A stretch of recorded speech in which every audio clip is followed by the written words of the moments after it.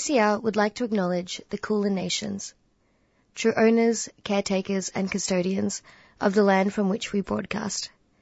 3CR pays respects to elders past and present of the Kulin Nation. We recognise their unceded sovereignty.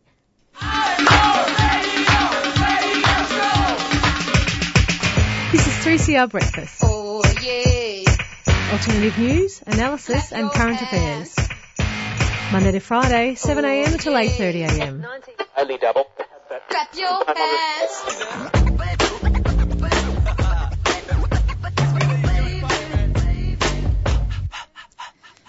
Good morning, good morning. Oh, good morning. Good morning. Yeah, we're on Thursday morning breakfast on 3CR 855 AM. It is... that's not the date that it says on the run sheet. It is Thursday, the 20th of April. My gosh, the time is flying, and we're almost through the period of a whole lot of public holidays at once, and then we go into the dark days of winter and very scarce public holidays. So enjoy next week while you can. The long night. Yeah, exactly. How have you been, Leela? I have been a little bit frantic, but I've been doing what my therapist told me and taking deep breaths in lieu of not having time to relax. Very good. Very good, everybody. Let's all take a deep breath, ready for your lovely morning. I need to take a deep breath after what happened last night. My power was disconnected because my company didn't connect me to the right meter. So this is a That's service why you pay all that money. Exactly. Service announcement to check the meter on your electricity bill. Should we go through a little rundown of what we are going to be talking about today? For sure. So we're going to start off with, fingers crossed, getting in touch with Wayne Coco Wharton. He's a Cooma man, seasoned activist and convener at the Brisbane Aboriginal Sovereign Embassy, to speak about the Treaty Before Voice campaign, which is a grassroots First Nations campaign led by a network of First Nations communities and the Brisbane Aboriginal Sovereign Embassy, calling for an end to the war against First Nations people and questioning the current push for an Indigenous voice to Parliament. And then we'll be joined by Judith Peppard, fellow 3CR producer and presenter with a keen interest and history in the alcohol and other drug space. We recently attended the 2023 International Harm Reduction Conference in Naarm from the 16th to the 19th of April. And the theme for this year's conference was Strength in Solidarity. And we'll have a chat about some of the key themes and insights that surround global harm reduction efforts. And after that, we're going to be joined by curator Mara Sison to discuss the exhibition Sekala Niskala, The Seen and Unseen. Currently showing at Footscray Community Arts, this exhibition is a celebration of continuing art styles based on Balinese Hindu belief that pushes the boundaries of traditional Indonesian art. Sekala Niskala features artists Agus Saputra, Kunsia Satyaviku, Ni La Pangestu, Satya Sipta, and Septa Adi. Yeah, I'm really excited for that interview. And after that, we are joined by Ruth Jelley, who is the Victorian Assistant Secretary of the National Tertiary Education Union. Ruth has worked in a range of professional staff roles in learning design across 3 universities across 2012 and has been advocating for workers' rights with the NTEU as elected representative since 2018. And she joins us today to speak about the Deakin branch's protected industrial action tomorrow, 21st of April, at the Burwood campus, and how the proposed agreement is really a dodgy deal. Awesome. And finally, we are joined by Alistair Sisson, who's a Macquarie University Research Fellow and organizer with the Sydney-based Action for Public Housing. And Al's going to speak with us about why the federal government needs to invest in public housing as one of the core solutions to Australia's housing crisis. And we'll be talking about the scale of the crisis, federal and state government action or lack thereof on housing, and why this tenure type is such a key consideration in coordinating a systemic response to housing unaffordability. So massive show coming up. Stay tuned. You're on 3CR 855 AM. 3CR Breakfast would like to thank the New International Bookshop, Melbourne's independent radical bookstore and venue, for their financial support of this program. You can find Nibs in the basement of Trades Hall in Victoria Street, Carlton. And while you're there, check out Radical Coffee, a worker-run cooperative cafe in the courtyard.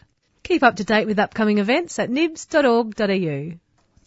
And we're back on Thursday morning breakfast on 3CR 855 AM. It is 7:05 in the morning, and these are the news headlines for Thursday, the 20th of April, 2023. First up, yesterday, justice organisation Sisters Inside met with the Cairns Regional Council in response to Premier Anastasia Palaszczuk's children's prison plan. The plan includes the development of 2 additional youth detention centres, increased penalties such as harsher punishment for those who discuss their offences on social media, and extended sentencing for car theft and offences committed at night. Sisters Inside have urged the Cairns Regional Council to reject the plan and instead encourage pro-social prevention measures that foster young people's sense of belonging within their community. Sisters Inside Chief Executive Debbie Kilroy says, quote, "Prisons teach children they don't matter and that they are inherently bad. We need responsive care, and that means making sure children's needs are met," end quote. And urges Cairns Council to lead the way in demanding support for programs and services that will invest in better lives for children. Also in the news headlines, a record-breaking heatwave has engulfed parts of Asia, with India, China, Laos and Thailand experiencing temperatures above 40 degrees Celsius, which are set to continue to rise throughout the week. India has been particularly hard hit, recording 13 heat-related deaths so far and countrywide school closures. On Saturday, Bangladesh capital Dhaka recorded its hottest day in 58 years of 40.3 degrees. These extreme conditions highlight an ongoing concern that the global regions who suffer most as a result of climate change are also the smallest contributors to its progression, while richer countries with resources to safeguard against the effects remain disproportionate contributors. In other news, the Labor government has dismissed chances of a job seeker payment rise after a report released on Tuesday by Labor's own Economic Inclusion Advisory Committee found that the payment has fallen far below a livable level. The committee report confirms that, quote, "People on these payments face the highest levels of financial stress in Australia," unquote. The unemployment base rate currently sits at $693.10 per fortnight for single people. Recommendations to increase job seeker to 90% of the pension rate, an additional $181.25 per fortnight, has been rejected. The report concludes that job seeker and youth allowance payments measure on, unquote, "all indicators seriously inadequate relative to the national minimum wage in comparison with pensions or against a range of incomes poverty measures." And finally, in news headlines, and listeners, please be advised that the following headline contains the name of a First Nations person who has died. An inquest into the 2021 drowning of Gordon Copeland has found that New South Wales police failed to treat grieving family members with respect or care in the aftermath of Copeland's death. Copeland was followed by police after they mistakenly identified his car as stolen, and he drowned after entering the Gwydir River in an attempt to run from officers. Police terminated searches for Copeland after just 3 days, and yet his body was not recovered until 3 months later. His family report being given a post-it note by police recommending where to search the river in lieu of the formal search's continuation. Since the Royal Commission into Aboriginal Deaths in Custody conducted in 1991, there have been more than 500 police-related deaths of Aboriginal people in custody. These have been the news headlines for Thursday, the 20th of April. And just before we wrap that, coming back to that dismissal of the job seeker payment raise, just want to let folks know that the Australian Unemployed Workers Union is organising various actions around the country, so you can check out their social media. That's the Australian Unemployed Workers Union, or AUWU, to find out if there's an action near you, if there's any organising relevant to you that you want to get involved in to support a continued push for a raise in the job seeker rate to, lift people out of the dire circumstances of poverty that they're living in under this cost of living crisis prior to the May budget. So those have been the news headlines for Thursday, the 20th of April again, and you're listening to 3CR 855 AM. We've got a common enemy, The same government that locks up these refugees just behind us here at the Park Hotel is the same government that's going for our rights, trying to attack the very limited gains that casuals have. And so when union activists take up the cause of refugees amongst their fellow workers, it's not an act of charity. It's about building workers' united self-defence mechanism, understanding that we're all part of the same battle. You're listening to Radical Radio on 3CR, 855 on your AM dial, 3CR digital, and podcasting and streaming on 3cr.org.au.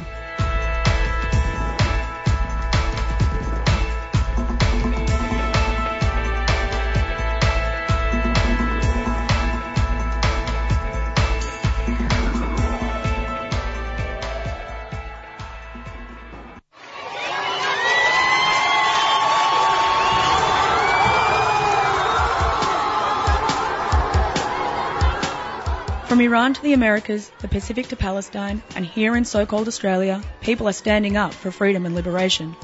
This May Day at Melbourne State Library, join the Voice of Revolution Iran Melbourne, the Black People's Union, renegade activists, unionists, and people from all over the world as we stand together in understanding that we are all in this together. A lineup of speakers and music from around the world demanding justice and celebrating our common struggles and our common humanity will be announced on the event page soon. You can find the event by searching May Day for Freedom and Liberation on Facebook. May Day for Freedom and Liberation, 5:30 p.m, Monday 1st of May at State Library, Victoria. A 3CR Community Radio supporter.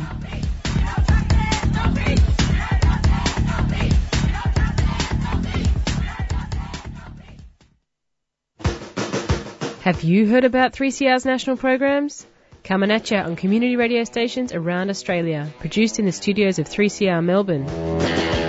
Services will be cut, jobs may well be lost, and workers' entitlements will be undermined. Their basic human rights are as important as everyone else. Over 200 million years, individual species have evolved. I mean, birds were once dinosaurs. Anything nasty online seems to be targeted against women. Muckaty is a bad deal, but muckaty is absolutely not a done deal.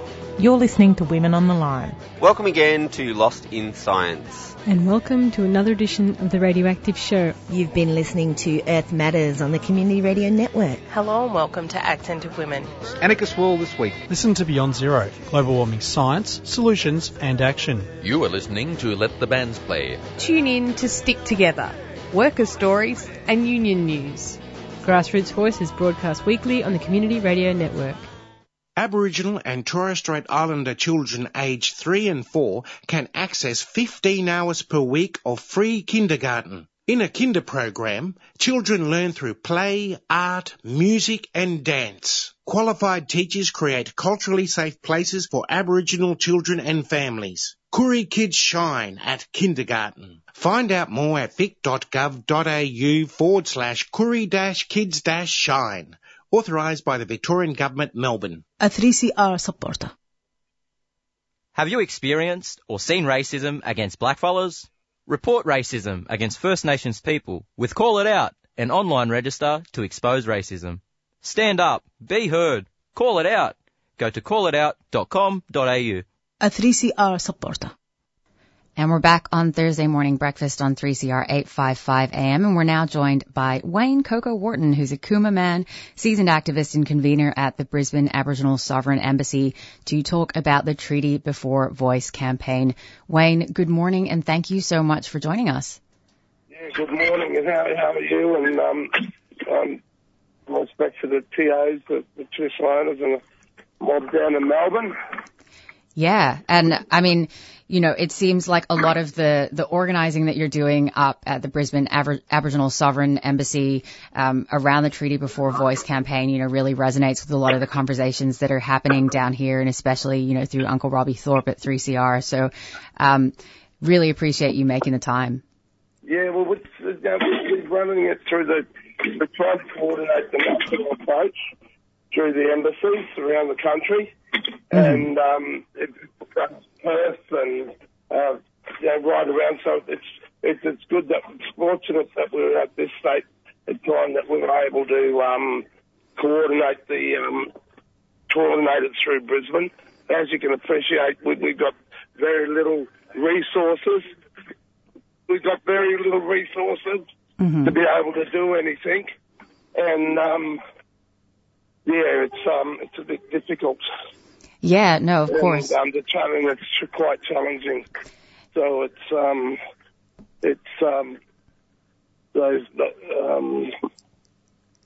quite challenging. Yeah, and I mean, as I'm sure we'll get into, there's obviously been a lot of, media push and backing for the Yes campaign that has, sort of sidelined the perspectives of folks like the Treaty Before Voice campaign that are really pushing, this hardline grassroots sovereign angle. So I was hoping that we could maybe just hear a little bit first about your own journey into sovereign activism to provide a little bit of context and your approach to political activism from a place of sovereignty. Yeah, it's basically, Robbie and I have been together for a long time, and we've been through many campaigns. I first met Robbie back in 1982 when we were involved in the Commonwealth Games protest. But we've been together in the Commonwealth Games protest down in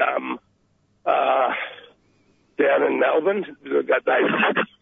And we've also been involved in a number of things. But I come from a family that I grew up in prior to the 1967 referendum.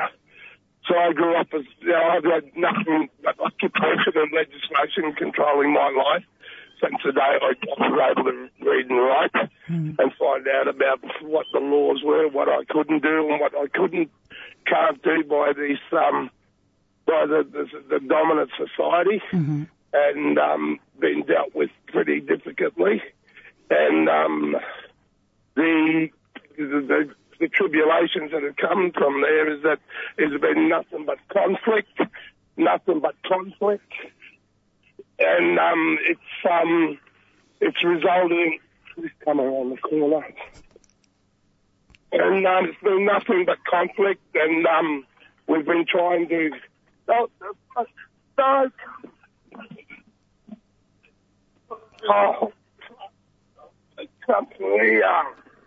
I'm sorry, mate. I'm just trying to get direction to somebody, and it's one of those things. But it's been a difficult ride. It's really been one of those things that, and this at the moment, this campaign and what's going on at the moment is the most dangerous part of my whole life, really. And this is the most that my life is and my children, my family life has been under attack with this constitutional change.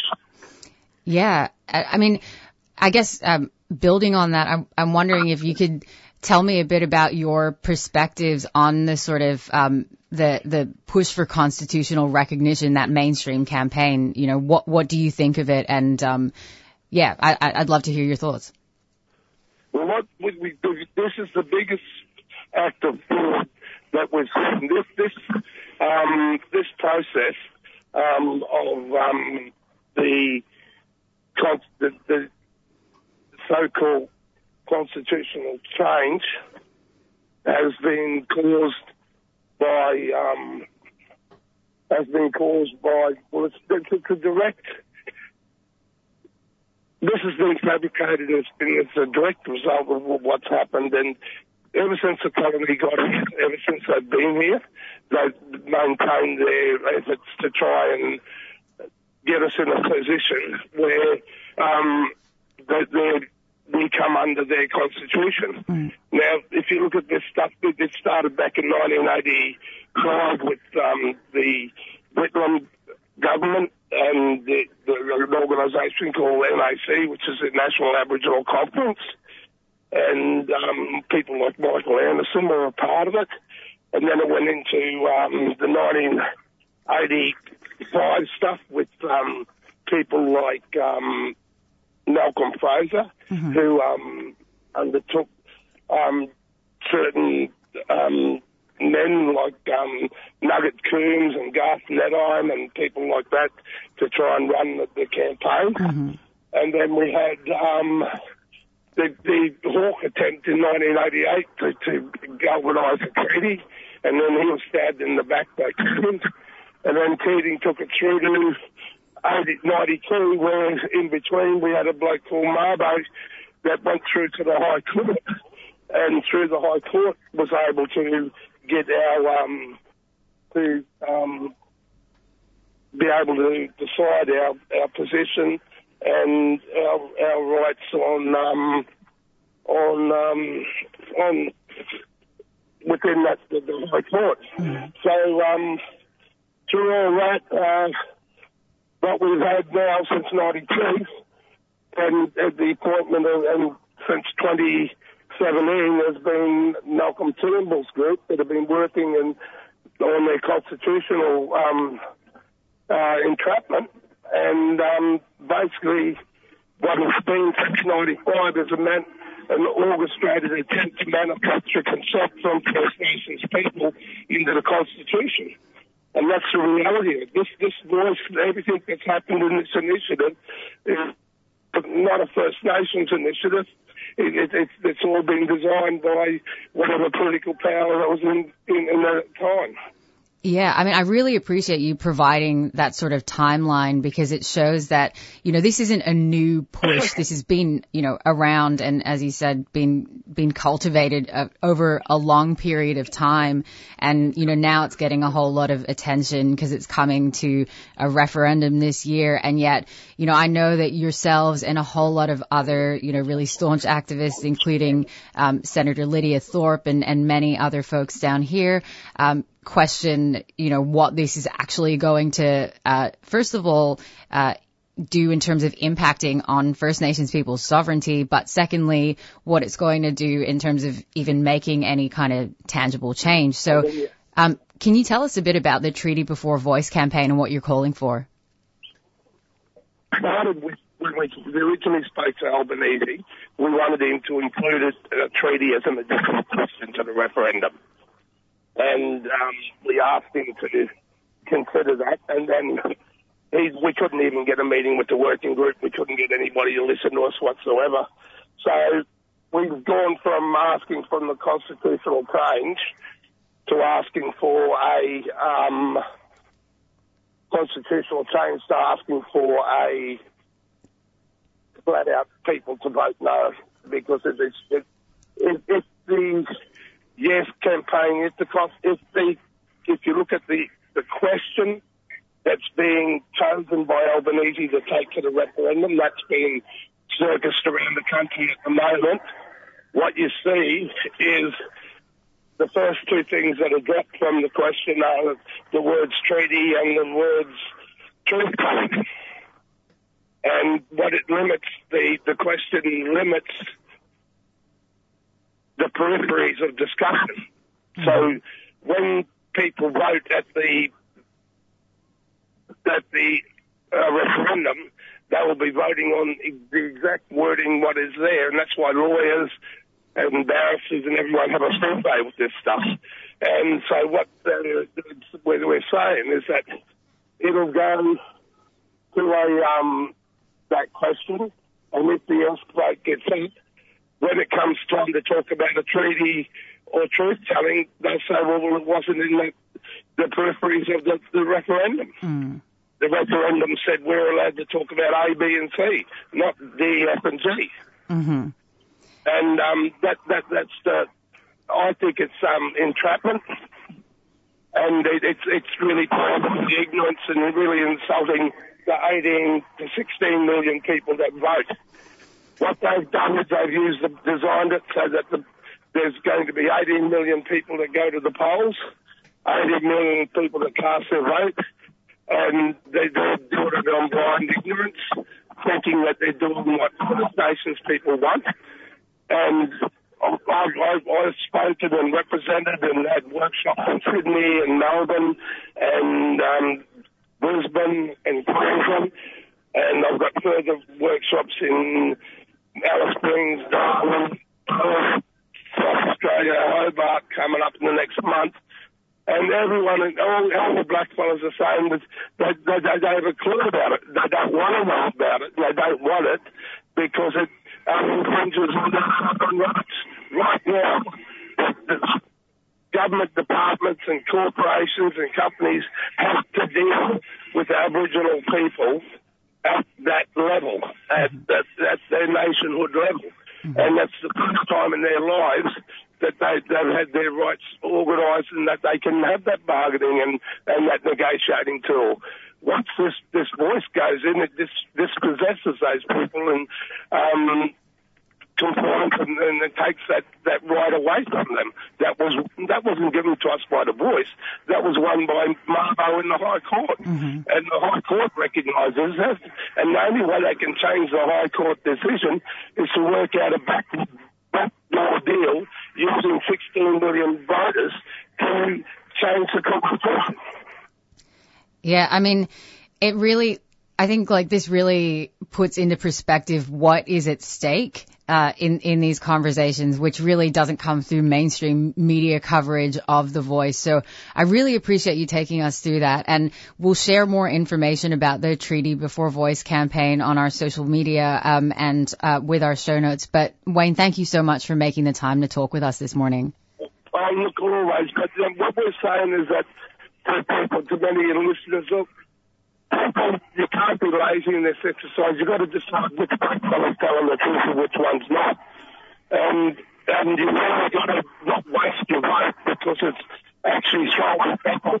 16 million people are going to decide the fate of 800,000 blackfellas.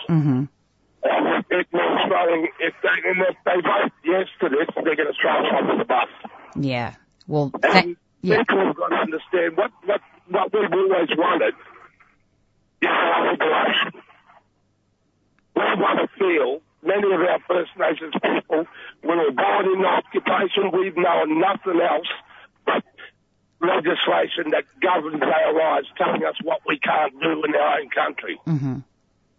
If there's 16 million people who want to do something great in this century, in this time, do something globally great and liberate First Nations people in this country. And that's through a treaty. No other way. Absolutely. Thank you so much. And I think you've put it perfectly there. And we'll, again, have that information about how you can support the Treaty Before Voice campaign in our show notes. Thank you, Wayne. And that was Wayne Coco Wharton, a Cooma man, seasoned activist and convener at the Brisbane Aboriginal Sovereign Embassy, who joined us to speak about the Treaty Before Voice campaign, which is a grassroots First Nation campaign led by a network of First Nations communities and the Brisbane Aboriginal Sovereign Embassy, calling for an end to the war against First Nations people and questioning the current push for an Indigenous voice to Parliament. You're listening to Thursday Breakfast on 3CR 855 AM. The Black Lives Matter movement is not going away here or overseas. It gives me hope seeing the numbers of people that turn out to these Invasion Day demonstrations in Melbourne. It gives me the understanding that we will win, folks. We will succeed.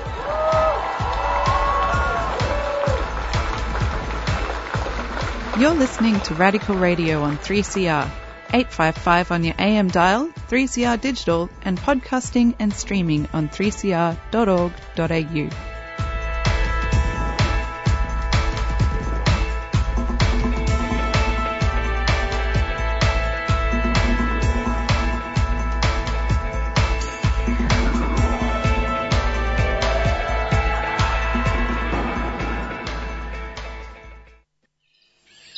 3CR would like to thank our sponsors, Earth Greetings. Cards that connect, care, and celebrate. Support wildlife and habitat with every purchase. Inspired by nature, giving back to the planet. Learn more at earthgreetings.com.au. I've had a few jobs over the years. None I've really loved. A mate suggested I use my skills to teach. Turns out I only needed to study for under 2 years. Now, I'm in demand, in a secure career I love. Come on, kids, gather round. Are you ready? Fast track your study and start teaching sooner with an accelerated learning program.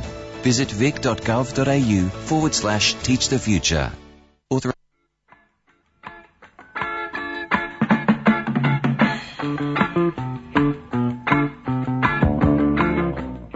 Do you have a few children's picture books or footy boots that your kids have outgrown but want to find them a loving home? Well, drop them in at 3CR and put them in the Books and Boots bin.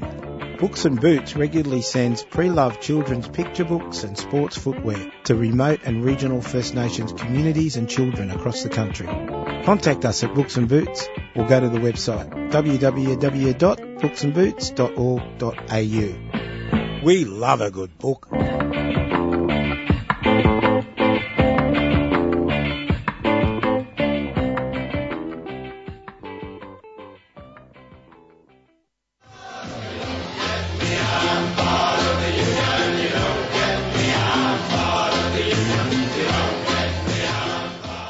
Solidarity Breakfast, your Saturday morning serving of union and working news, current events, opinion and talkback. Every Saturday, 7:30 till 9 a.m, here on 3CR, 8:55 on your AM dial.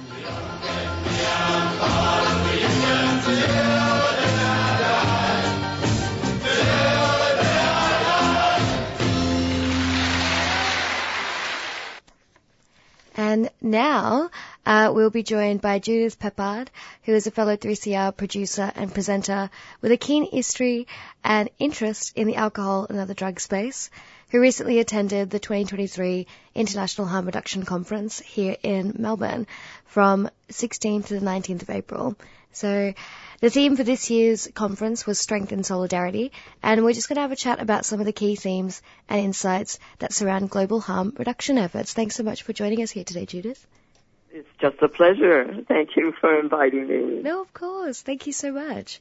I think I just want to firstly chat about the theme, the Strength in Solidarity, which I know definitely was in the air. And I was also at the Monday's plenary session called like Challenging Systems of Oppression. And what really stuck out to me was there's like Kirsten Hahn who's speaking about abolishing Singapore's death penalty for drug offences, and Gina Jackson who's speaking about grant making and empowering Indigenous women-led initiatives. And the whole plenary just really spoke about how to build movements in solidarity for power, not only justice. And I'm wondering, what your understanding has been about solidarity in harm reduction, after attending the conference. Well, I think it was just so evident at the conference. It was everywhere, solidarity. And it was people who care absolutely deeply about the work they do, the people they work with, the advocacy they do. And so people were, I think you mentioned something about running from one workshop to another to see how much you could fit in on that day. And there was that sense of people wanting to hear from each other. What are you doing in this situation? We're in a really repressive situation. What can we do about providing a needle exchange, for example, or a safe injecting room? Or, so people are finding out, learning from each other. The care is amazing. They're passionate about reducing harm caused by the punitive policies, drug policies that we have, both here in Victoria, but worse in other countries. I mean, Victoria is doing some good things too, I need to say that, but there's still so much more that could be done. So, warmth, care, learning, being challenged, like people wanted to get new ideas, to think differently, look what else, might be possible. And they're also keen to hear research as well. But was that your sense when you were there? Absolutely it was. I think I was actually quite surprised because I'm not sure what exactly I expected. I thought it would be definitely more like this is what we're doing in drug policy. These are our stats, and this is like some of our efforts. You thought it might be boring. Yeah, literally. I was so surprised that so much of the global movement, like Singapore, Philippines, here in Australia, like all across the world, they were talking about abolishing. Sorry to interrupt. I went to a session from Myanmar yesterday. Yeah, exactly. Providing services in that context. Yeah, I'm sorry to interrupt. No, not at all. I think, what were you saying about Myanmar? Oh, well, they were providing antiviral or antiretroviral treatment to people with HIV. And, of course, they've had a coup, and they've had a terrible impact of COVID. They don't have lots of cash, and they had to get out into the community and find ways to go out in the community. And what they were saying is by having to work in a new way, we were learning more. So no matter where people are in the world, I mean, there are 80 different countries there, people who do this work are so passionate and caring about it. That was my feeling, and I think that's what you found. Yes, I definitely did. I think more and more people are definitely seeing, or maybe it was the bubble, but I definitely think it is a sentiment that is, coming out into broader culture as well. And definitely here at 3CR is like people that use drugs deserve rights and dignity and self-determination. And it is a health issue and not a criminal issue. And I think, what I was most surprised about is that globally, everybody is talking about how do we abolish these really carceral health practices and legislation to support these, support the rights. Yes, how do we get rid of, putting people in jail just for even possessing drugs? And I guess the thing that came out is the whole thing of prohibition and punitive drug policy is supposed to stop drug use. That's kind of a very naive idea behind it, and it's been an absolute failure, and it's become an instrument of oppression. Probably was from the very beginning, actually. So, it's time to move out of that thinking. But there's been we just haven't had enough of the other kind of other ideas and enough challenging of those ideas, I think, to shift policy. So, I think what's so pertinent throughout so many of the conversations, even from like the one Monday that I attended, is that the underground, like real harm reduction was coming from people like sex workers and queer and trans workers and like indigenous people. And I feel like sometimes in the conversation of harm reduction, I think some of these voices sometimes can get lost. But I think the people that do really solid ongoing community work and really are putting a lot of their life on the line across the world are sometimes the people that are the most affected by alcohol and drug policy. I'm wondering if you have any thoughts of that. Well, I'm glad you mentioned sex workers, because in Sydney, before the first medically supervised injecting room in King's Cross, it was a group of sex workers who were providing that service. So they were ahead of the game already to prevent people from having overdoses.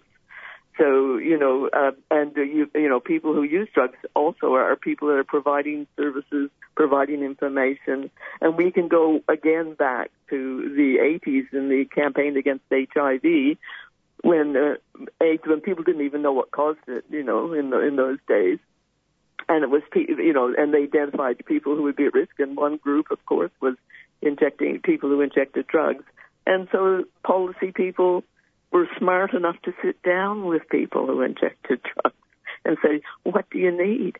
And I'm sure that was the beginning of a clean needle program, and the needle exchange program way back then saved so many lives. So having the voices of people on the ground and people who are experiencing, drug use. I mean, lots of people use drugs just because they enjoy it, and they're not, and because the drug is illegal, they suddenly become criminals, whereas we all go down to the pub or whatever, or some of us do maybe, or smoke some tobacco. And if you look at drug-related deaths in Australia, 24,000 are tobacco. Less than 2,000 are due to illegal drugs. So, we've got to get lots of stories out there, but I think I've distracted you from the conference. No, not at all. I think it's like everything you're saying like really is resonating with me, and it's funny that you bring up smoking, because I think one thing that I was also really thinking about is, like tobacco is also a drug as well. Yes. And if you're having a cigarette and then later on in your life you get lung cancer, you are still treated with the dignity and the care to get that treatment. Yes.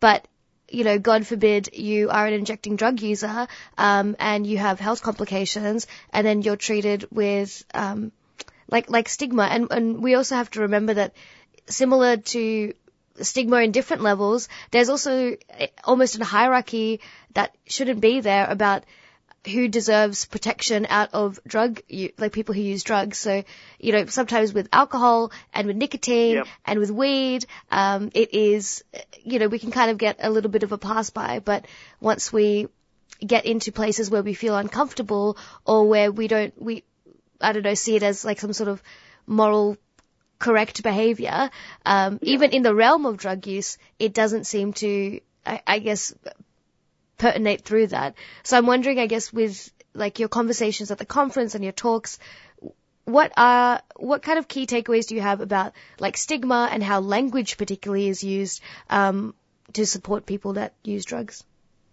Yeah, well, I mean, one example is, people who use drugs as opposed to drug users, the one you've just said. So people, that's the first thing. We're talking about people. And that came up, we're talking about human beings, and that came up in the presentation you would have heard about the death penalty. These people on death row in Singapore, because of drugs, they are human beings. And they deserve better, and they don't deserve to die, and some of them are very young. That was an incredibly moving presentation that we heard from Singapore. Yes, it was. And I think with like Singapore especially, I feel like they have the Transformative Justice Collective there, and yes, yeah, and that was Kirsten Han, let's name her, because she was so amazing. 100%. Yeah, she was a real, like, standout for me personally. Yeah. Just knowing that they are doing, like, similar things that we're doing here, like we're door knocking, and trying to get, people to change their minds. And, people are being putting their lives on the line. And even while, like, they were talking through their topics, they were saying, like, right now, as we speak, or tomorrow, someone is getting interviewed by the police for this reason, for this drug offense. And I think it was really important to ground us in that it is not just a conference of multiple speakers that we get to see. Like, these are real people's lives, and that, once their talks are finished, the work still continues. Yes. And I think... Oh, you go, sorry. Okay, no, I had a chat also with Kirsten after the talk, and one of the things she told, I think she said in her presentation there's one park that they can demonstrate in Singapore, only one. Mm. And so I got very excited because I'm excited. I get excited. I'm an excitable person. I said, maybe I can go visit it. When I go, no. If you come in and we're demonstrating, you'll be in trouble. So, it's incredibly strict, but they are allowed to do the demonstrations in that space, but people have to be very careful if they want to come in and offer support, they really can't. Anyway, that's, again, it just shows how difficult it is, and yet the courage to just stand up and do that. And she has written a very good article, actually, about the conference, about the first couple of days, so I might later on send you that. Yes, please do. I would absolutely adore that. I think, just because we are running out of time, sadly, I could talk about this with you for hours and hours. And I have to also say, Judith, that our run-in was the sweetest moment of the whole conference. I was like, Judith's here. We're going to have a good time. We're going to talk drug policy. Honestly, it was so lovely. I had to send you a selfie so you knew what I looked like, right? Yes, you did. I appreciated the selfie. Judith was like, I am here, and sent me the cutest selfie I've ever seen. But look, and I know you're running out of time, but you did mention that, Narita Waite, the CEO of Victorian Aboriginal Legal Service, spoke yesterday at the plenary at the beginning of the day, and she was absolutely brilliant, and she really brought home, as did other speakers at that conference, that with regard to First Nations peoples who have suffered so much from, the colonialization and also from, drugs, that we need to work together, to walk together. And if we're talking about decolonization, we need to move together, and it was a fantastic set of presentations. So I just want to mention that. No, of course. Thank you for you bringing our attention to that, and hopefully at some point maybe we can talk about it a little bit more. But unfortunately for today, that's kind of all we have time for. But thank you so much for taking the time to come on the show and chat all things like AOD and harm reduction. Really appreciate it. Yeah, thank you so much, Inez. Wonderful, and the team. Thank you. Thank you. Bye. Bye. So here you are, too foreign for home, too foreign for here, never enough for both. Ijoma Umbinyo, Diaspora Blues. What makes you smile and adds a spring to your step? What does it mean to belong? And how do we build a home away from home? Diaspora Blues is a show that contemplates what is and what could be. Join Ayan every Monday at 2:30 p.m. on 3CR Community Radio. I knew how it would feel to be free. Tune in to Rainbows Don't Fade with Age on Radio's 3CR fortnightly on Mondays at 2 p.m. Rainbows Don't Fade with Age, Melbourne's only show dedicated to all things LGBTI, ageing and aged care. With stories and information to empower and inspire action for all those interested in the health, well-being and visibility of older LGBTI people.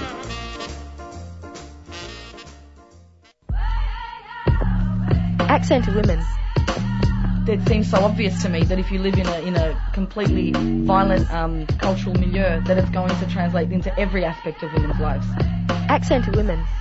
What's a border? They don't see it like a big wall right along the How can people live ordinary lives when they're living in such an extraordinary situation where there are armies there and terrorists there, such conflict every single day of their lives? Accent to women. A show by and about women from culturally and linguistically diverse backgrounds. On Community Radio 3CR.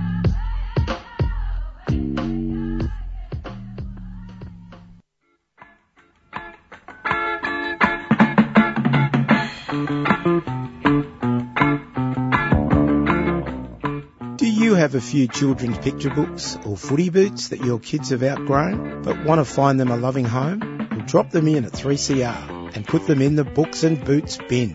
Books and Boots regularly sends pre-loved children's picture books and sports footwear to remote and regional First Nations communities and children across the country. Contact us at Books and Boots or go to the website www.booksandboots.org.au. We love a good book.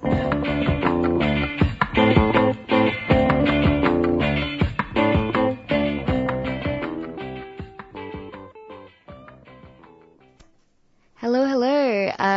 We just previously heard from Judith Peppard about the International Harm Reduction Conference and just spoke about some of the key themes, such as strength in solidarity. And now we are going to go to an interview with Mara Sison, who is the curator for the exhibition Sekala Niskala, The Seen and Unseen, currently showing at Footscray Community Arts.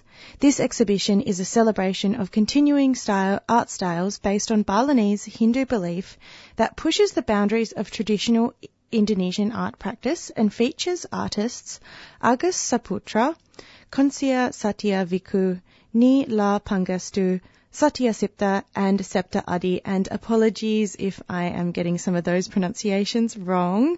Good morning, Mara. Can you hear me? Yes, good morning. Amazing. Welcome to the show. So we'll get right into it. I was wondering if you could tell me a little bit about yourself as a curator and how this project got started, just to contextualize Sekala Niskala.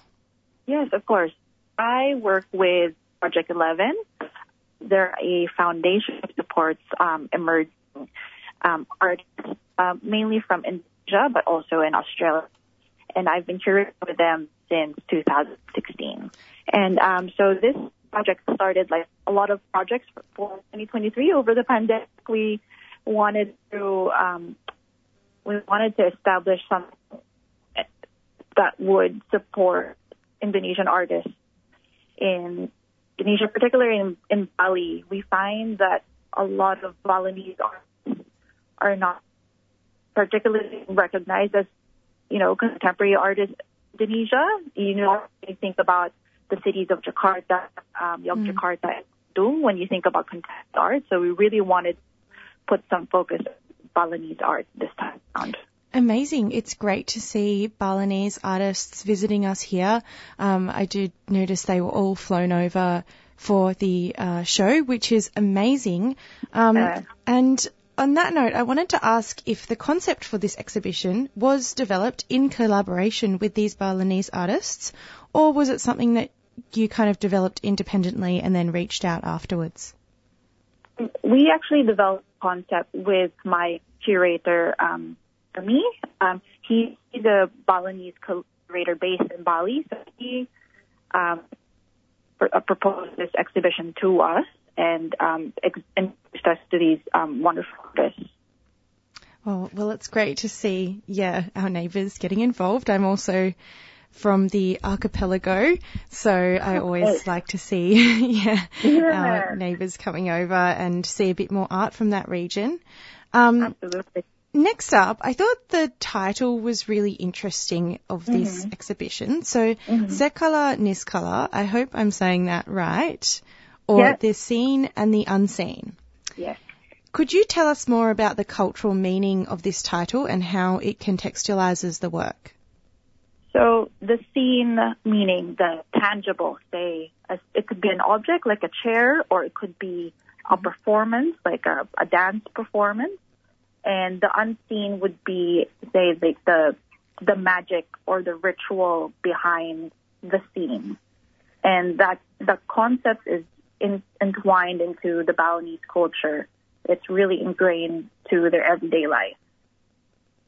So the artist was able to apply that concept onto the subject of their work, or even the way they created their work. Yeah.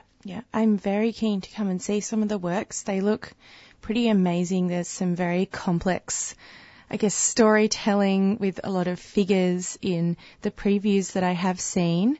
So everyone get down there and have a look at these amazing stories that the 5 artists have, brought to us. So next up, I wanted to ask about specifically the tradition of Balinese Hindu art. What makes Balinese Hindu art unique, and how have these 5 artists challenged traditions in their making?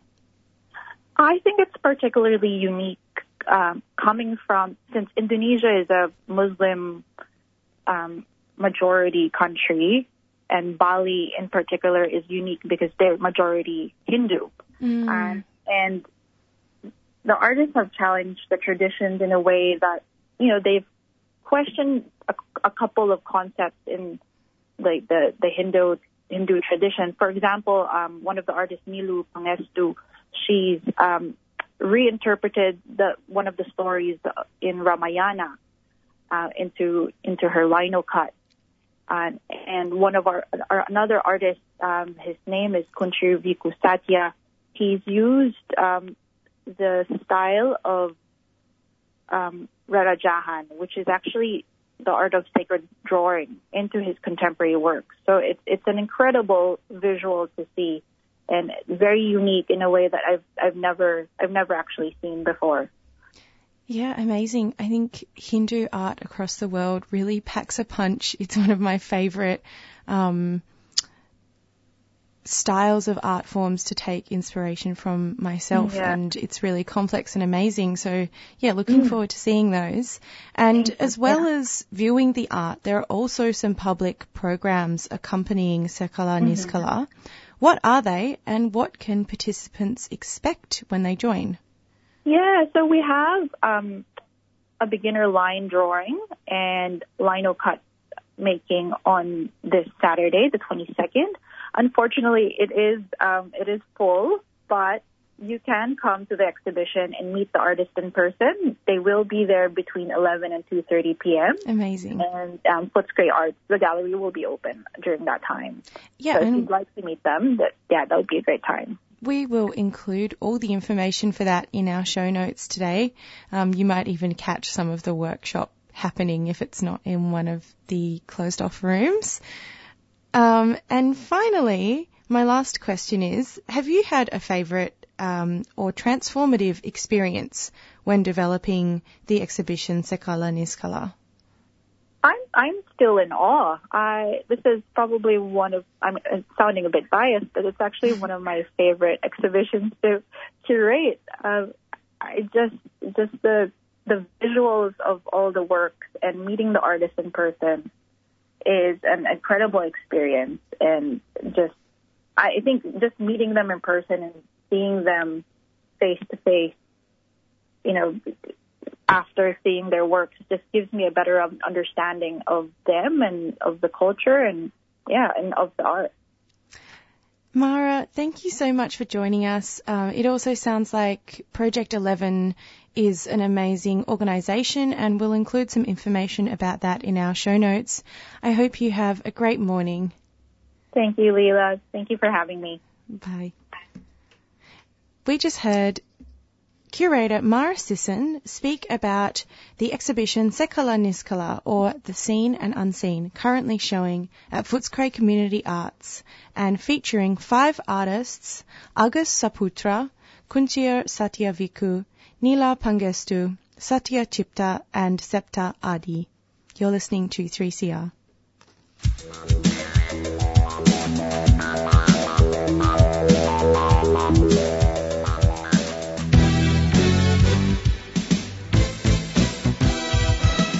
Hi, I'm Jeffrey. I'm Alphonse. I'm Erwin. And we are from the Voice of West Papua. Tuesday 6:30 until 7:30 p.m. News and music from West Papua.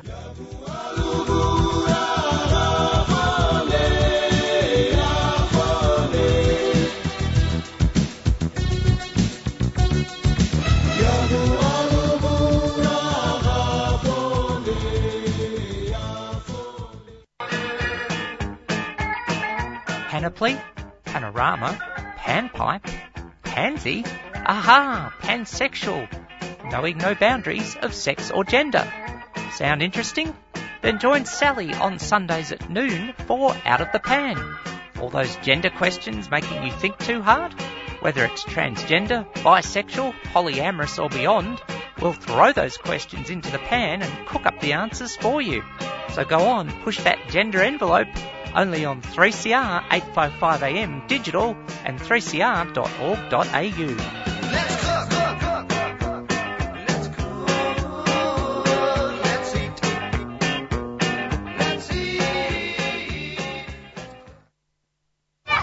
I've had a few jobs over the years. None I've really loved. A mate suggested I use my skills to teach. Turns out I only needed to study for under 2 years. Now I'm in demand in a secure career I love. Come on, kids, gather round. Are you ready? Fast track your study and start teaching sooner with an accelerated learning program. Visit vic.gov.au/Teach the Future. Authorised by the Victorian Government, Melbourne. A 3CR supporter. Hello, and now we are joined by Ruth Jelley, who is the Victorian Assistant Secretary of the National Tertiary Education Union and has worked in a range of professional staff roles in learning design across 3 universities since 2012 and has been advocating for workers' rights with the union as an elected representative since 2018. And she joins us today to speak about Deakin NTU branch's protected industrial action tomorrow. Thanks so much for joining us here today, Ruth. Oh, thanks very much, Ines, and good morning to all your listeners. Well, thank you. I was wondering maybe we could start off with what's going on at Deakin University and why the industrial action is actually taking place tomorrow. Yeah, absolutely. So we've been in bargaining for a new staff agreement at Deakin University for the last 7 months. And this is following the expiration of their previous agreement back in 2020. So there's been a really long time since staff have had a new agreement, including a real pay rise and improved working conditions on the table for them. So the reason we're taking industrial action is because last week Deakin announced that they would walk away from the negotiating table with the union and put their draft directly to the staff. Now, this is a move that we are deeply disappointed in the union about, and it follows our application just prior to Easter when we won the right to take this industrial action. Because what we're finding is that the negotiation process is taking a very long time. It's going very, very slow at Deakin, and there's been no progress. In the 7 months since we started negotiations, there's been no progress on our claims for a real pay rise. There's been no relief from unsafe workloads and no improvements offered on job security. So for this reason, we're taking industrial action tomorrow morning to send a message to management at Deakin University that we want them to return to the negotiating table and to keep discussing with us what their plans are for improving staff conditions.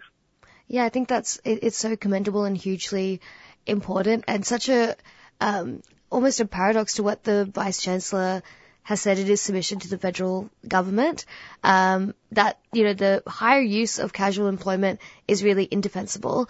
But it seems like the proposed agreement really does nothing to reduce the casual workforce down from 41.5% of Deakin's workforce. And it seems like it's such a trend from non-union enterprise agreements that there's such a huge undercut of wages and casualisation and excessive workloads and general justification for unsafe working conditions. Why do you think this keeps happening, and how do you think this benefits the uni? Well, look, there are a lot of benefits to the university to keep wages low, to keep casualisation rates high, and to not address safety of workloads. This really helps them to increase their bottom line, to be blunt about it, through worker exploitation. So workers are really bearing the brunt of, poor governance decisions in universities. And it means that the university can turn a blind eye to the massive underpayment of particularly casual academic staff by telling them how many hours per trimester per student that they will be paid in order to provide feedback and marking of student assessments, instead of paying them for every hour it takes to do that work diligently. Now, we know that our academic staff actually really pride themselves on the interaction and the education they provide to their students. In fact, Deakin has a world-leading research department focusing on student feedback. And those sorts of development processes. And yet, still, university management insists that it only takes an hour per trimester per student, or some similar low rate, in order to provide that really high-quality work. We know that's really insufficient. We know that casuals spend a lot more time doing that work than they get paid for.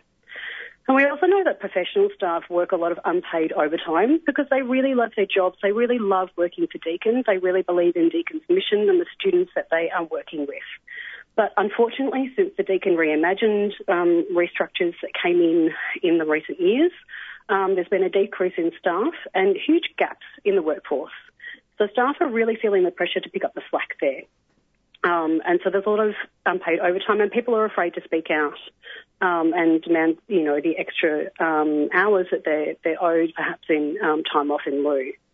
Now, the reason behind these really poor practices is poor governance in universities.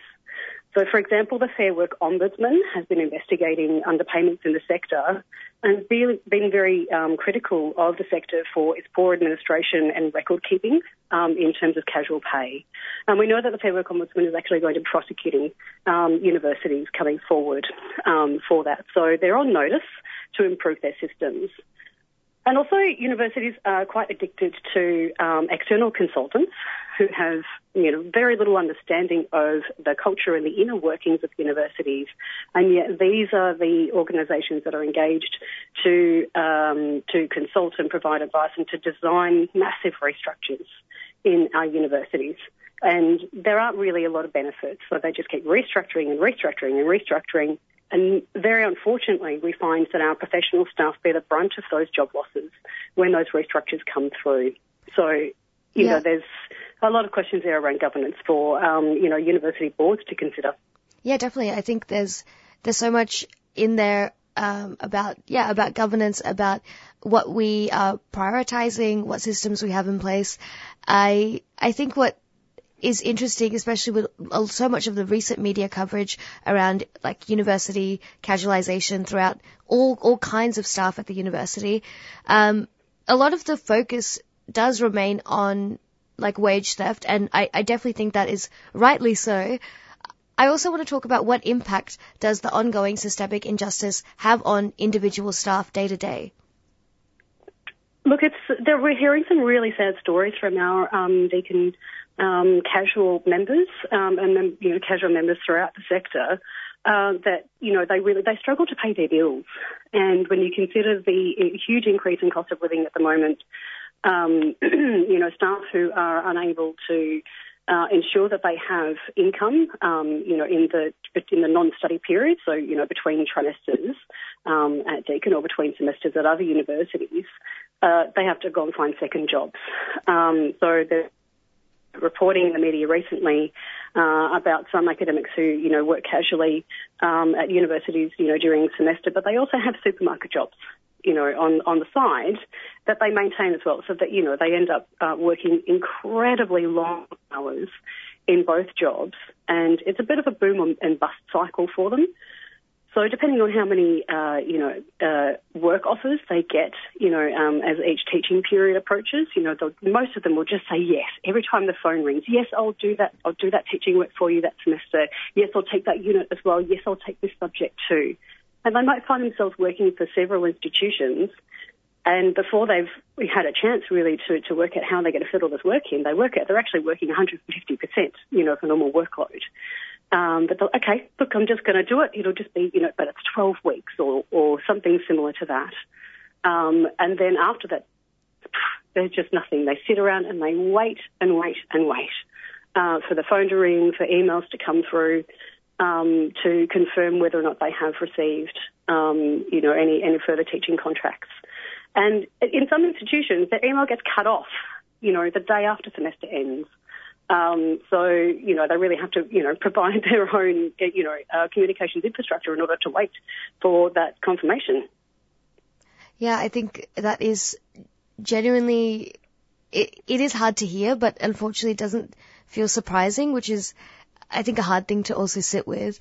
And I think so often with a lot of jobs that are maybe like particularly weird or have a certain level of prestige to them, or everyone says like, this is the job, it's just part of it. And I don't think it always should be part of it. And just because you love something doesn't mean you shouldn't be adequately protected or adequately, waged for the accurate work that you do. And having to, clock in for a second shift or a third shift at another job takes such a toll, I can imagine, on university staff of all levels.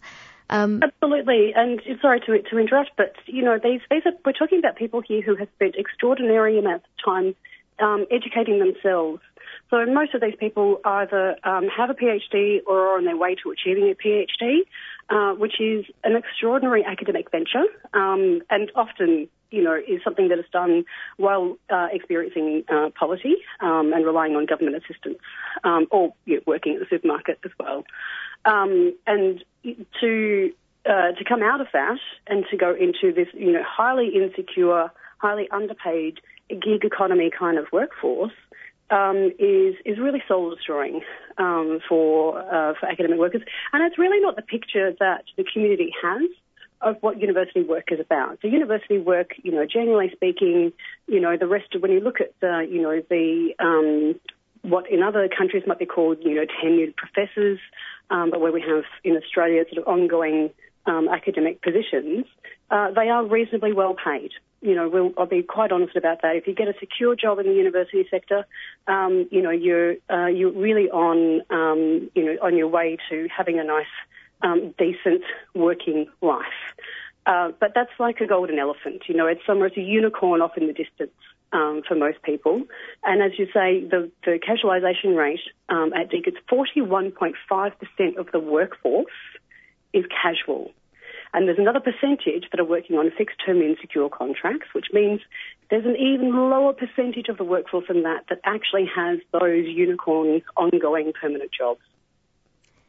Yeah, it is definitely disappointing to hear that stat. And yeah, at the end of the day, these are people that have worked really hard, and, definitely deserve to be protected. And I think just for the last question, I know we could sit here and talk about this all day, but unfortunately we're running out of time. But how can we support the action? What is the action? Do you have anything you want to say for, Deakin staff who are participating, or just people that want to show up? Absolutely. So tomorrow morning we are going to be at the Deakin Burwood Campus Library, 9:00 sharp. Please turn up, with your comrades. So if you are a staff member at Deakin, please make sure that you are a paid-up NTEU member. So if you turn up and you want to participate in the industrial action tomorrow and you're not sure about your membership status, bring a pen with you. We'll have some membership forms and we'll get you signed up on the spot. If there are any Deakin students listening today, please reach out in solidarity. If you're on class doing some studies, you're planning to head to the library, come in a little bit earlier than you would normally on a Friday, come in at 9:00 and stand side by side with our staff to show that you care about the working conditions that they are operating in, because staff working conditions are student learning conditions. And for anybody else who is supporting any Deakin staff at the moment, unfortunately the cost of taking industrial action is a slight cut in pay. And so if you've got somebody in your life who is a Deakin NTEU member who is taking industrial action, buy them a coffee. Yeah, definitely. Well, thank you so much for coming on the show, and hopefully see lots of support for you tomorrow. Terrific. Thank you so much for your time this morning. Thanks you. Bye. So we've just heard from Ruth Jelley, the Victorian Assistant Secretary of the NTEU, has worked in a range of professional staff roles in learning design across 3 universities and is now currently an elected representative, talking about the industrial action tomorrow, the 21st of April at the Deakin Burwood campus. And you're listening to 3CR 855 AM, and it is currently 8:14. Salam be hamegi. This is Jahan Khanlu from Salam Radio. Tune in 4 to 6 p.m. every Sunday on 3CR for a wide selection of modern music from the greater Middle East and beyond. We feature guests both locally and internationally based to help bring new sounds to you. For more information, please follow our Instagram at Salam Radio Show. So tune on in. What we're dealing with here is a total lack of respect for the law.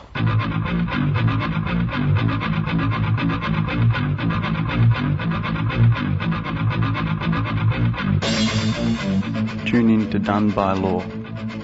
An informal and irreverent look at the law.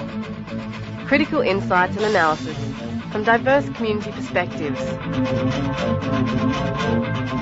Done by Law, 6 p.m. Tuesdays.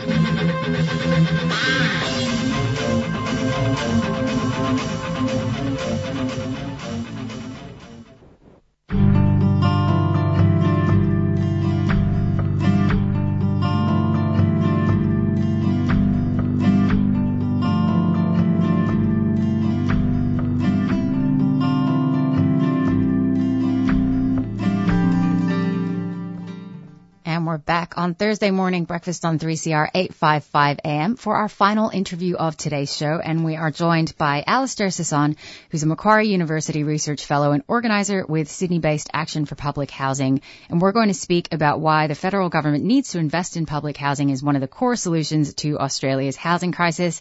And disclosure, I am a housing justice researcher at RMIT's Centre for Urban Research, so I also have skin in the game, but I'm really excited to be speaking with you this morning, Alistair. Having me. So maybe we can jump in by talking a bit about the state of play. You recently authored an excellent article for The Guardian on the housing crisis and on the importance of public housing in particular as a tenure type, even though the majority of the push from governments has been towards increasing, I guess, private rental stock or private housing stock. So The private rental market really has a stranglehold on housing affordability in Australia, and rents are rising by huge margins across the country. And despite this, you noted in your article that incoming New South Wales Premier Chris Minns just ruled out a rent freeze or cap on rent increases, and Queensland Labor has this week also passed legislation which only plans to limit the frequency of rent increases to once every 12 months, which is a very small step. How do you assess the level of urgency or adequacy of state and territory responses to the housing crisis, given the ample evidence for how dire the situation has become? Yeah, I would say there's no urgency at all, or at best minimal urgency to respond to the crisis in the private rental market. I mean, if there was some urgency, we'd at least see something like we saw during lockdowns due to COVID-19 in 2020 and 2021, where we had moratoriums on evictions and bans, or at least caps on rent increases, plus temporary investment in crisis accommodation. So, yeah, no real urgency. It's worth probably noting as well that housing, it's particularly bad at the moment, but it's always been at a kind of crisis point for people on low incomes. Private rental housing has basically never been affordable, and public housing waiting lists have been, in the hundreds of thousands for probably the last 30 to 40 years. Yeah, absolutely. It has only become very acute recently, and received a lot of media attention recently. But as you say, it's been around for a very long time, and combined with the cost of living crisis in general, is squeezing more and more folks on low income into like impossible situations. So it does appear that status quo policy approaches at the moment to mass housing insecurity are quite firmly fixed on market solutions. So could you take us through some of the fallacies of the supply side argument for reducing housing costs, and in particular the idea that housing is going to trickle down to those most in need with sufficient investment in private housing stock? What do you make of these arguments? Yeah, I mean, you're right to use the term trickle down. This is basically trickle down economics for housing. Some people in housing policy and research will call it filtering. So I guess the fallacy is that the housing market can provide decent and affordable housing for people on low or even moderate incomes. So in the piece in The Guardian that you mentioned, I referred to modelling from Reserve Bank of Australia economists that was published a few years ago that suggested that for every 1% growth in the housing stock, that's over and above the growth that we need for new households, housing costs would fall by 2.5%. So there are about 11 million homes in Australia. That means you'd need 110,000 new homes on top of the homes that you need to add for people who are leaving their family home or moving to Australia in order for rents to fall by 2.5%. So that's really quite a lot of growth for a fairly small drop in rents. So to put that in context, new rentals have gone up by 10% in the last year in Australia. In Sydney, it's more than 17%. In Melbourne, it's about a similar rate. So, and, rents, as I mentioned, for people on low incomes would need to fall by about 40% for them to be affordable for, say, a full-time minimum wage worker for a one-bedroom apartment. Yeah. So just... go ahead. To stress that even more, I mean, this is a pretty modest effect. There's also, I guess, that's even if you accept the basis of that model, but there's also the issue of whether private property developers actually want to build that many homes when they profit from high house prices, which are partly driven by scarcity, and whether they even can, feasibly, given at the moment we have supply chain constraints, labour shortages, high borrowing costs. So, yeah, housing might trickle down a little bit at the top of the housing market, but it really doesn't reach people on low to moderate incomes because there's very little incentive for private property developers to build to that extent. Absolutely. Yeah. And I mean, doesn't even take into account, incentives that people have to keep properties empty, through like capital gains tax, negative gearing, all that sort of thing. So clearly what you're saying here, emphasizing here is that many people can't afford to wait for this sort of pipe dream, vaguely defined housing affordability planning that relies on the market. So against this, you've reiterated the necessity of sustained investment in public housing in your article. So in your view, why is the growth of public housing as a distinct tenure type so important for meeting the housing crisis head on? Yeah, it's really simple. Public housing is necessary because it guarantees a level of affordability and a level of housing security for the people who live in it.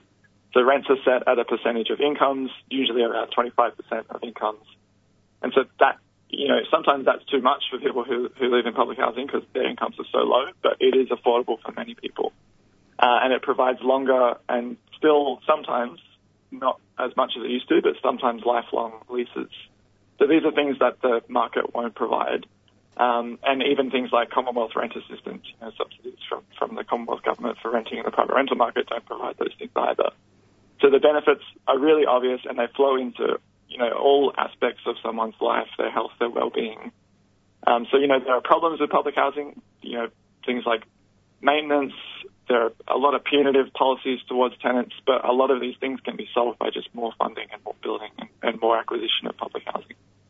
Yeah, I mean, it's about not just building more public housing, but actually investing in the, in the repair and maintenance and proper management of public housing properties so that people are, in livable conditions.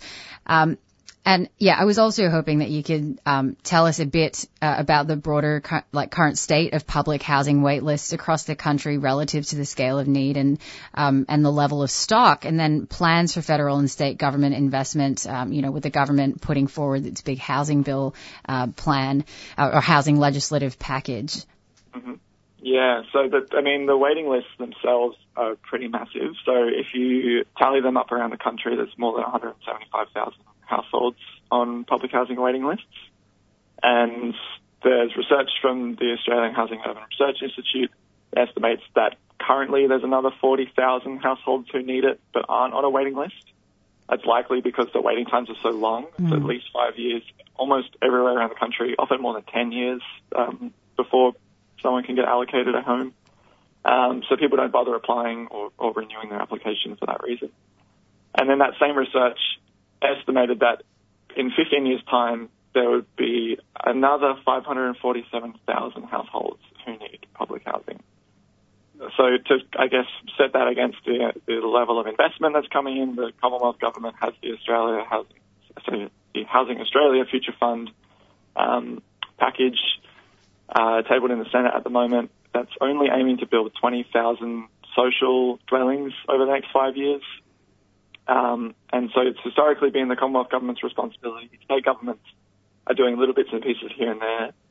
Really, these add up only to a few thousand, except I think in the case of Victoria, but I think the Victorian case is largely contingent on redeveloping existing public housing estates. So the net gain there as well is pretty modest. Yeah, I mean, it really is just, I don't know, it's hard to put into words how dire the crisis is at the moment and how great the need is for immediate and significant and sustained investment in the sort of, measures that you're advocating for, the reinvestment in public housing and building more public housing. And, as we've seen this week, the federal government has failed to commit to raising the rate of Social Security payments. And so it seems like, there's no alleviation on that side of the equation either. Is there anything else that you wanted to add before we wrapped up? Yeah, I think there's a whole bunch of other things we could do, right now. So, we could build public housing. That's obviously the number one thing that I'm pushing for, or we could, buy homes that already exist to add to the public housing stock. But I think things like rent caps, rent control more broadly are really important. Greater protections against evictions. So we're starting to see this with the ending of no grounds evictions around the country, but more broadly, giving tenants the right to withhold rent when repairs aren't being done. And having enforceable minimum standards so that renters, have the rights and the power to get those repairs done. And then other things like taxing vacant homes, which you mentioned previously. There's a big issue with vacancies, short-term rentals as well, and improving squatters' rights so that, people can actually explore these alternatives outside the private rental market. Yeah, 100%. And, you know, at the end of the day, criminalizing people that are experiencing the worst of the housing crisis is, I'm sure, going to be attractive for some of the hawks in government. But at the same time, we have to think about this from a position of community justice and care, and you know, improving renters' rights for everybody and making sure that we all have access to a safe place to live. So, Alistair, thank you so much for taking the time to chat with us. Pleasure. Thanks for having me on. And that was Alistair Sisson, Macquarie University Research Fellow and organizer with Sydney-based Action for Public Housing, who spoke with us about why the federal government needs to invest in public housing as one of the core solutions to Australia's housing crisis. And Alistair wrote an excellent piece for The Guardian arguing that plans to predominantly increase private housing supply are not sufficient to address multifaceted issues with housing affordability in Australia. And you'll be able to read that via the links in our show notes. Maybe we'll do a very quick rundown of what we covered today. So first up, we heard from Wayne Coco Wharton, who's a Cooma man, seasoned activist and convener at the Brisbane Aboriginal Sovereign Embassy, about the Treaty Before Voice campaign, which is a grassroots campaign led by a network of First Nations communities and the Brisbane Aboriginal Sovereign Embassy. And we'll have information about how to support the campaign, including fundraising for some of the trips that they're trying to do around the country, in our show notes. And then we chatted to Judith Peppard, who is a fellow 3CR producer and presenter, and we chatted about the Harm Reduction International Conference here in Naarm, and focused on the Strength in Solidarity theme too. And then we spoke to curator Mara Sisson, who discussed the exhibition Sekala Niskala, or The Seen and Unseen, currently showing at Footscray Community Arts. It is a celebration of continuing art styles based on Balinese Hindu belief that pushes the boundaries of traditional Indonesian art practice. And then we were joined by Ruth Jelley, who is from the Victorian Tertiary Education Union, about Deakin's branch's industrial action tomorrow, the 21st of April, at the Burwood campus, about the proposed enterprise agreement, which really is a dodgy deal. And finally, as you just heard, we spoke with Alistair Sisson, Macquarie University Research Fellow and organizer with Action for Public Housing, about the scale of the housing crisis, federal and state government inaction on housing, and why public housing as a tenure type is a key consideration in coordinating a systemic response to housing unaffordability. That's all we've got time for today on Thursday morning breakfast. Thank you so much for joining us, and we'll catch you next week. 3CR Breakfast would like to thank the New International Bookshop, Melbourne's independent radical bookstore and venue, for their financial support of this program. You can find Nibs in the basement of Trades Hall in Victoria Street, Carlton. And while you're there, check out Radical Coffee, a worker-run cooperative cafe in the courtyard. Keep up to date with upcoming events at nibs.org.au.